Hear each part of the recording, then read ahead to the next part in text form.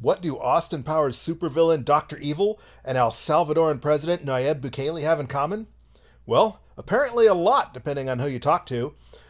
There are plenty of those out there that say that President Bukele is an aspiring young dictator, and they both have a secret volcanic lair. That and more. Plus, today is Wednesday, September 29th, which means it's time to dollar cost average. Get ready to stack those sats, you sexy sat stackers. This podcast is for information and entertainment purposes only. Nothing on this podcast should be construed as financial advice. All views expressed on this podcast are solely the opinions of the host and or any guests that we might have from time to time. Nothing on this podcast should be construed as a specific inducement to make a particular investment or to follow a particular investing strategy.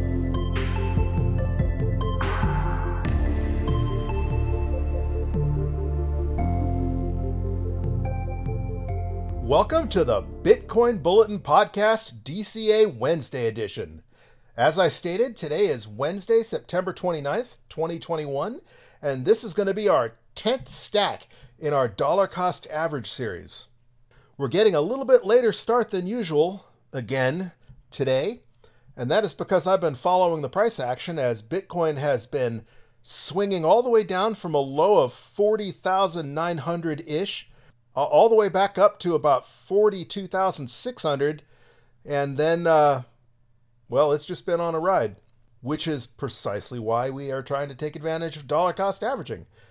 But before we get into that, as I alluded to earlier, if you follow almost anybody on crypto Twitter, but especially if you follow El Salvadoran President Nayib Bukele, you will have seen that he tweeted out a short video clip featuring their latest Bitcoin mining facility, which appears to be a container miner, at one of their volcano-powered hydrothermal power plants. Not only is that really cool, it's also a big deal. One of the things that the Bitcoin maxis have been pointing to for years, as far as hyper-Bitcoinization goes, is nation-state adoption. And not just nation-state adoption as in using Bitcoin as legal tender like El Salvador already does, but also nation-states stockpiling Bitcoin. And in this case, going beyond stockpiling Bitcoin and actually not only contributing to chain security, but having a pretty darn clean and cheap way to stack those sats. Prior to President Bukele tweeting the video clip, he was being mocked relentlessly by anti-Bitcoiners. One of the more popular tweets being basically the Wojak meme with saying the Wojak being a Bitcoin maxi screaming, "But my volcano miners," and then the Chad figure saying, "Well, that's just something stupid Bitcoin maxis fantasize about," or something along those lines. But as usual, Bitcoin has had the last laugh. Another huge deal that happened basically like a day after we last stacked was that the two Jacks have teamed up to help integrate Bitcoin payment into Twitter. And this is something that I've yet to look into in depth. When the news first came out, it hadn't actually been integrated into my version of Twitter on my phone yet, so I haven't played with it, but we're definitely going to have to do so in an upcoming episode. It does not take a rocket surgeon to figure out just how big that is going to be for the Bitcoin and payment system space. And in a week that's been quite a down week for the stock markets and Bitcoin in general, it doesn't seem to be anything but good news out there. Other than China banning Bitcoin for the 15th time, all the news out there seems to be bullish for Bitcoin. Of course, as we mentioned in a previous episode, and as Plan B is tweeted out on Twitter, September just seems to be a down month for Bitcoin and for the stock market in general, and that has certainly played out with only a day left in September. The stock market's down, Bitcoin's down, pretty much everything's down. But as we pointed out before, Bitcoin was also down in September 2013 and in September 2017, and we saw what happened immediately after that in both cases. Even the government's going to crush Bitcoin FUD hasn't been rearing its ugly head recently, with SE Chief Gary Gensler reiterating his support for a Bitcoin futures ETF. And while he's not necessarily indicated that he's getting ready to approve a physical Bitcoin ETF, the fact that he would even approve a futures ETF is a huge improvement over the stance the SEC has previously taken towards Bitcoin. So why is Bitcoin down? Is it because of Evergrande? Is it because of the stock market correction? Is it because September is just always a down month for Bitcoin in the markets? Who knows? But just looking at the news out there, I'm a firm believer that this bull run is nowhere near over. Although Willy Woo, for example, was just on the Peter McCormack podcast saying that he doesn't think that we're going to be in a cycle anymore. Every halving, people say that the halving is either going to cause the end of Bitcoin or that the halving's no longer going to have any effect because once you start cutting in half the difference between 25 and 12 and a half or 6 and 3, as it diminishes, will have less of an impact. So maybe he's right. Maybe we've seen the end of the Bitcoin cycle. But either way, we have not seen the end of Bitcoin adoption. Things are just getting rolling. El Salvador is just the first in a long list of countries that will be adopting Bitcoin before it's all said and done. And we have yet to see institutional adoption really take off. In my humble opinion, that's because just as soon as Michael Saylor got Elon Musk on board, Elon Musk torpedoing the Bitcoin position on Twitter so publicly probably gave pause to a lot of the companies that might have been thinking about putting BTC on their balance sheets. And the recent price action being down so far from our all-time high that was just a couple of months ago really might be acting as a discouragement as well. Not to mention, corporations are required to report Bitcoin in such an obscenely weird and draconian way that it makes it difficult to hold it on its balance sheets. So until we get maybe a little more clarity or some improvement in the tax reporting purposes for corporations, that could be a hindrance as well. But that being said, that just means things can only get better. All right, so with all that being said, I look at these dips as a blessing more than a curse, as an opportunity to stack those sats that we were worried we didn't have enough of just a couple of months ago when Bitcoin was at 64,000. Part of the beauty of dollar cost averaging is you stack every dip. So they say, BTFD, buy the dip. And if you are dollar cost averaging and you want to keep adding to your stack, taking advantage of those dips can only help add to your position.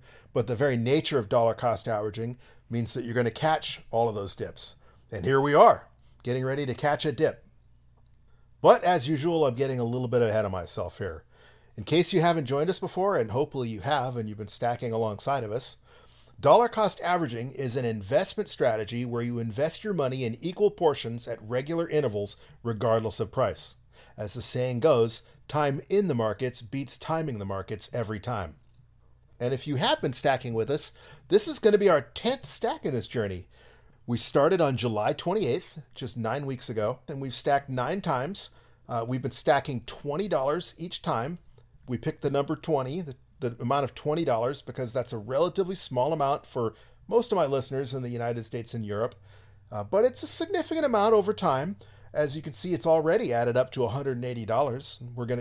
We're getting ready to turn that into $200.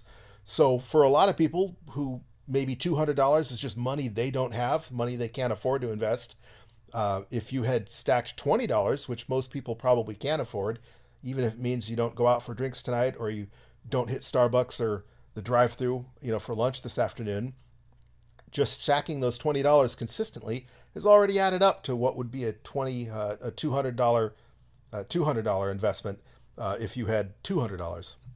And again, this is not financial advice. This is just an experiment where we're showing how dollar cost average works, and you can look at my experience and decide for yourself. And maybe even if you have been stacking, you've been stacking a little more or a little less. As they say, never invest money that you can't afford to lose. And so you do you, and you pick an amount that you feel comfortable with.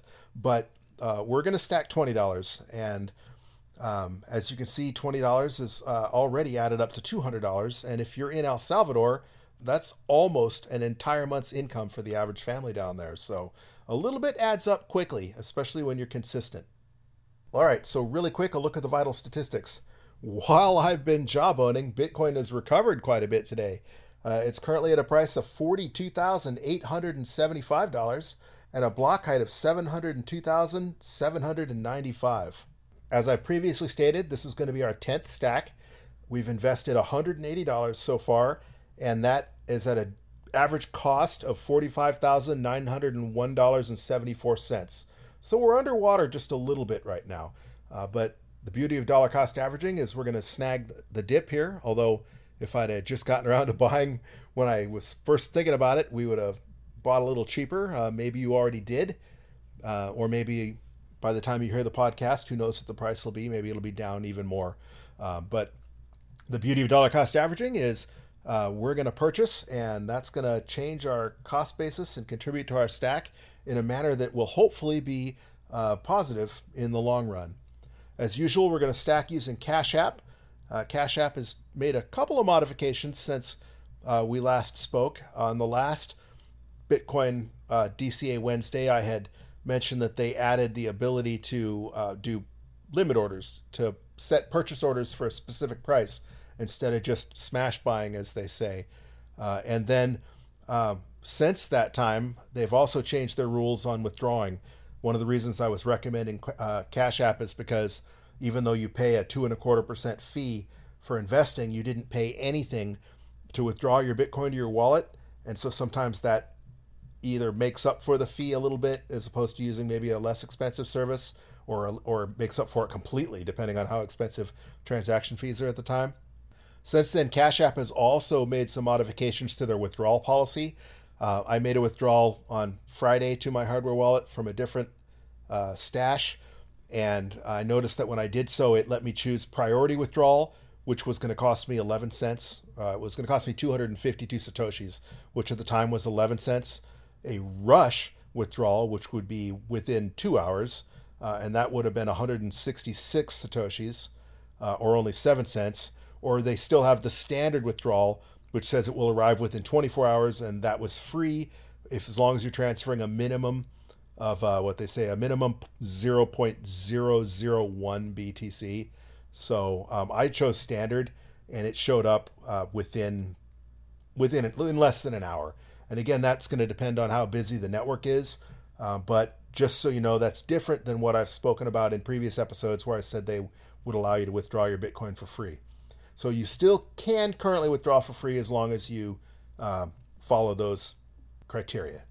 And speaking of transaction volume, one of the other things we haven't spoken about yet in this podcast is the 24-hour transaction rate is down quite a bit from last week. Last week it was 3.3 transactions per second on average, and right now it's standing at 2.85 transactions per second. And I haven't looked into it any further than that, but that is lower than I like to see it. However, looking at the mempool, the mempool is quite full. Earlier there were 20. It was going to require 20 blocks to clear the mempool. That's down to 12 blocks to clear the mempool now. So that 24-hour transaction rate was probably lower when Bitcoin was sagging or before people started picking up the dip. Apparently the transaction volume is picking up. It just hasn't reflected in the statistic that I'm looking at right now. So again, I like to see better than 3.14 or 3.5 transactions per second. When I see anything below 3 transactions per second, that usually indicates to me that there are not that many people purchasing or buying or selling Bitcoin, and that often leads to volatility in price, because obviously it makes sense that the less Bitcoin that's being traded, the easier it is to manipulate that price either up or down. All right, before we miss out on the dip any further, let's make that stack. So I'm going to open up my handy dandy Cash App, and I usually don't keep a whole lot of money on my Cash App, but I've already got the money there today. So I'm going to click on the Bitcoin button. I'm going to click on the Buy Bitcoin button. I'm going to enter $20, hit Next, and it's thinking about it, and it says confirm your purchase. We're going to buy $19.55 worth of Bitcoin because there's that 45-cent transaction fee. And I'm going to click confirm. And thinking about it. Boom! You have purchased 45,629 Satoshis. And that's going to lower our average cost basis down just a little bit to $45,685.99. More importantly, that's increased our stack to 437,771 sats. Hey, if you've been enjoying this podcast and you would like to help support us, there are a number of ways you can do so. Obviously, as we mentioned, if you do have the ability to tip on Twitter and you're not already, you can follow us, and we're at BTC Bulletin Pod on Twitter. So we'd appreciate the follow. And if you have the ability, you can tip us there. Also, if you don't have the Cash App already and you would like to use the Cash App to add to your stack, there is a referral link in the show notes. And if you sign up for Cash App and follow their terms and conditions, but if you do so by clicking on that referral link in the show notes, you'll get $5 free, and we'll get $5 free as well just for you signing up. Another way is I've written several books, but the one that is most relevant to this podcast is Understanding Bitcoin for Noobs, and it's available at both Amazon.com and BarnesandNoble.com, and obviously by purchasing any of my books, that will help support the podcast. You can also support us directly through Anchor.com, and there's a support link in the show notes. And last but not least, we also include a Base32 Bitcoin address in the show notes where you can send us Bitcoin directly if you choose to do so. And if you'd like to contact me or give us any suggestions on what you'd like about the show or what you don't like about the show, again, we're at BTC Bulletin Pod on Twitter. And you can also contact me via email at bitcoinbulletin@protonmail.com. All right, that's going to do it for this episode of Bitcoin Bulletin Podcast, DCA Wednesday edition. As usual, thank you for listening, and keep stacking those sats, you sexy sat stackers.